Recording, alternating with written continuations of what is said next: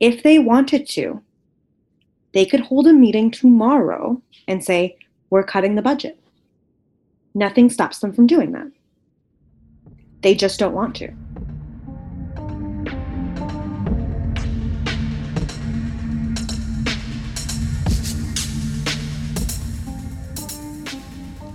In the last episode of the podcast, we talked about how municipal bylaws and policies related to policing, like transit bylaws, negatively impact already marginalized communities in Edmonton. I've been back to Camp Pekawewin recently, and it's completely fenced off and empty.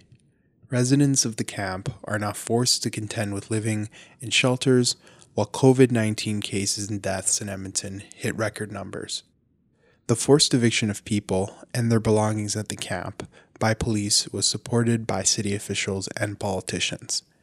Since the last episode, Edmonton's Mayor Don Iveson has also resigned after 7 years in office. Today's show will focus on the lack of accountability politicians have faced while maintaining support for militarized police and taking little action to support anti-racist policies in Edmonton. Language surrounding defunding the police and Black Lives Matter has also been co-opted by politicians and the police in what seems like an attempt to gain credit for action while maintaining the status quo. To talk about this topic, I'll be joined by Batul Gulham Hussain.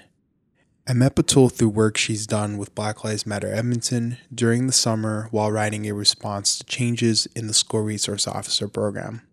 Batul has also worked in Edmonton around issues of access to transit with Free Transit Edmonton, as well as Climate Justice Edmonton and the LEAP org. What are some of the actions that you've seen politicians take that have done both of these things, like co-opt the language while not actually doing anything? I actually think the moment around Black Lives Matter in June is like really depictive of that. We saw every single municipal politician come out and say, like, we stand in solidarity with Black communities in this province. Like, we saw folks come out and say, and like loudly proclaim that Black Lives Matter, as they should. But then when it actually came down to the substance of that, when it actually came down to being like, you don't just say a word, you actually have to stand with communities, they were unwilling to do that.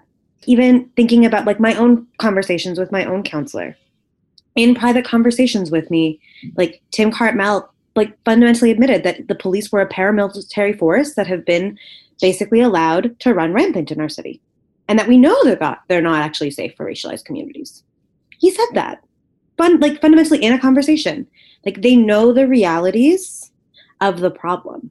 They actually just lack the political courage to do anything about it. They're unwilling to defund the police, but they're perfectly willing to defund community alternatives. When you think about the fact that like the city doesn't actually have a plan to end homelessness, when you think about the fact that the city doesn't have a free transit program, they've defunded all of those other alternatives that actually keep us safe. So it's not that they're actually against defunding things. They've done it constantly. It's about the fact that they're actually unwilling to put the meat on the bones of policy that would be anti-racist. With the current system in mind, with City Council and the election coming forward, what is a tangible alternative to these committees? And this idea that listening is somehow going to improve the situation more, or that bringing more people to the table is somehow going to improve the situation?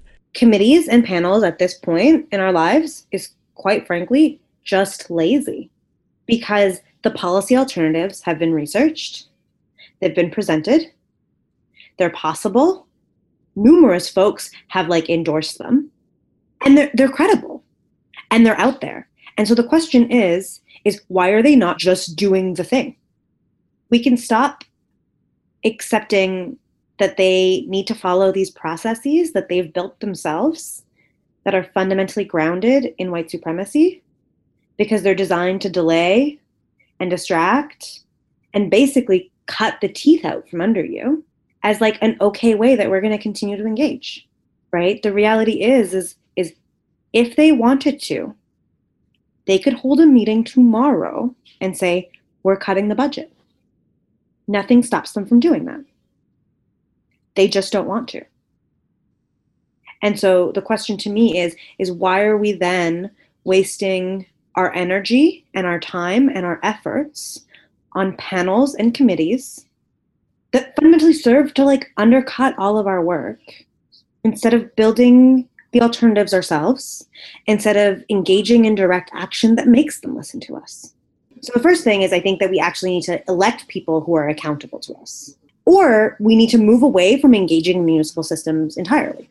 There's two possible pathways that are able to be pursued in Edmonton. One is to say that we're actually going to sit in front of candidates and we're going to say, if you don't say defund the police, we're not voting for you. This is the platform. This is the expectation. You're going to come from us. You're actually representing us. This is not like you're going to come to us once every 4 years. You're accountable to us. And the second is to say, we don't trust any of these people anyways. We know that this municipal government is a farce because all governments on this land are a farce. We're not engaging in this electoral process because we're going to disrupt every single thing that we can get. We're going to engage in nonviolent direct action. We're going to be such a large nuisance that you're going to have no choice but to listen to us. And I think, to me, the second is how I think of my version of power, is that we, the people, have inherent power. We give the power that allows governments and municipalities to continue running.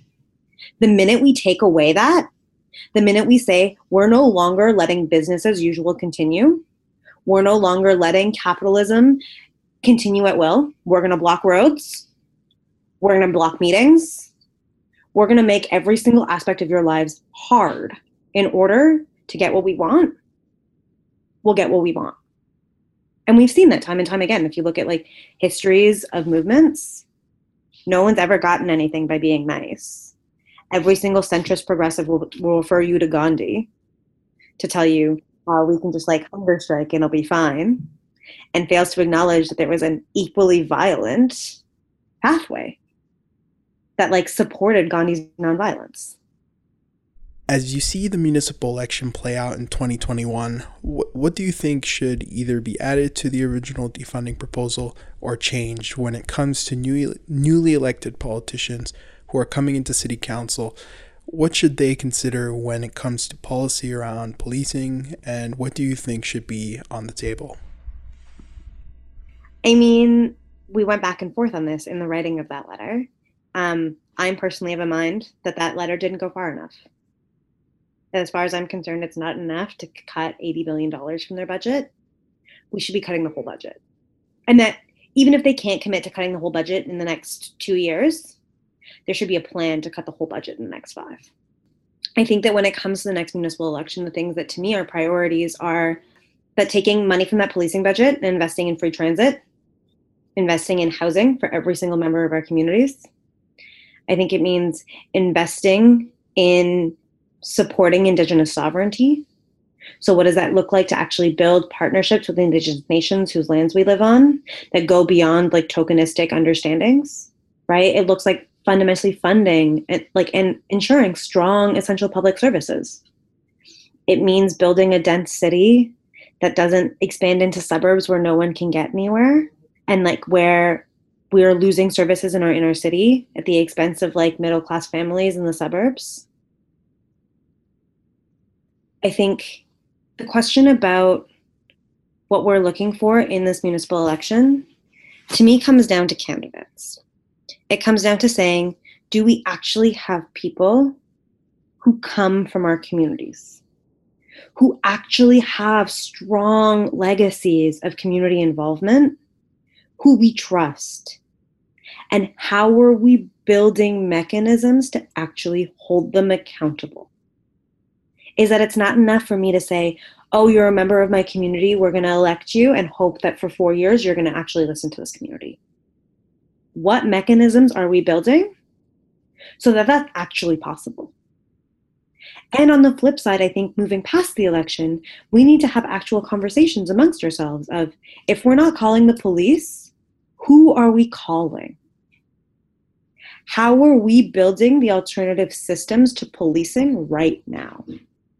Because as we're dismantling the police, as we're defunding them, we need to have systems that protect survivors. We need to have systems that keep ourselves safe. And we know that like our communities have already been doing that, but we need to formalize those processes. Make it so they have longevity beyond the like 4 aunties who currently do it right now. So how are we building community histories to make sure that these programs survive us? So it's not these 4 aunties go away or they move out of the neighborhood and suddenly the neighborhood response team is gone. I also think that like it looks like having genuine conversations amongst ourselves around how do we treat folks with care and dignity? So how are we in our communities supporting those who live with mental illness, supporting those who live with addiction, right? Knowing that those are folks who are more often in contact with the police because of the way that they're criminalized. So how are we building harm reduction services in our communities? How are we supporting those programs? How are we ensuring that like affordable housing is being built in our communities? Because fundamentally, the question of defunding the police goes beyond this idea of like, we want this paramilitary force to disappear. It comes back to a question of saying, we want to respond to crisis with care. And so it means that we can't just ask for municipal candidates who are running to say, defund the police and that's it. To me, the question is, what are you investing in? How are we investing in the like community mechanisms of care that are fundamental in order to make that possible for us to survive? And that those have to happen simultaneously. And can happen, right? Because those systems and infrastructures are already in place. We just need to formalize them and fund them. And I think that's the question that to me is going to like consume this municipal election. Is it's going to be an actual fight in the city, as we know that like there's going to be a slate of conservative candidates that are going to run for city council. It's going to be a fight about what is it we actually care about. And we need to build the vision and the political alternative that we haven't seen for so long here.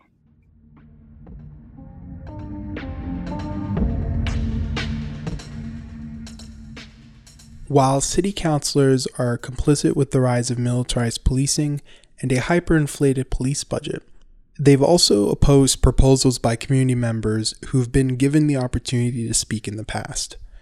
Last summer in an interview, Bashir told me a story about a meeting he had with Don Iveson. The meeting was set after Bashir was called a racial slur in 2016 while riding his bike in traffic. During the conversation about racism in Edmonton, Bashir was told by Don Iveson that he couldn't just walk into the room and make demands. The problem isn't just that politicians are often complicit with the police, but that when there is an opportunity to propose change, they aren't able to accept or acknowledge the people asking for change. To end today's show, I want to play a small clip from an interview with Don Iveson on Ryan Jesperson's show, Real Talk, where he discussed his legacy as mayor. This is just one clip from the show, so you can go and listen to the whole interview for more context. But I'll let you decide what you think of this answer. Mayor, I respect your time and your team's time. I want to make this the last question. I'm grateful that you've allowed us to go into overtime here. You care about systemic racism so much so in our institutions, community safety, police accountability, that you included it this morning in your bullet points, in your statement. About what your last year here as mayor of Edmonton is going to look like. I'm curious for your take on what has to happen for us to tackle systemic racism in a way that actually has a tangible effect on our community. I think Edmonton is now the kind of city that is ready to tackle questions like that and really honor their complexity. So that is one of the things that is different, is that you can look at separate issues like the economy versus public health or the economy versus the environment. And it's very, very easy for poor leaders to cast these things as at odds with each other. But why we need City Hall and the convening power, not of local politicians to figure this out for us, but to bring community together, industry, experts, civil servants, and thoughtful elected officials from different perspectives, philosophically and ideologically, to come together, is the power of convening community to solve complex problems, to talk about what does reconciliation look like in a big Canadian city, from a housing point of view, from a mental health point of view, from an economic development point of view. When I listen to that answer, I don't think the mayor has a desire to reflect on the impact of his lack of action on police reform and anti-racist policy that has enabled the oppression of Black communities in Edmonton.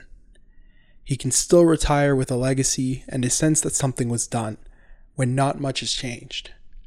It's disappointing that we don't demand more of elected politicians, especially in a time when we know there are alternatives to the current state of policing. Like Batul said, as the next municipal election approaches, we should be demanding more of politicians so that accountability goes beyond words and leads to action to defund the police and invest in community. That's all for this episode of Is This For Real? This podcast wouldn't be possible without the support we've received from you on Patreon. A special thank you goes out to everyone who's contributed to the show so far.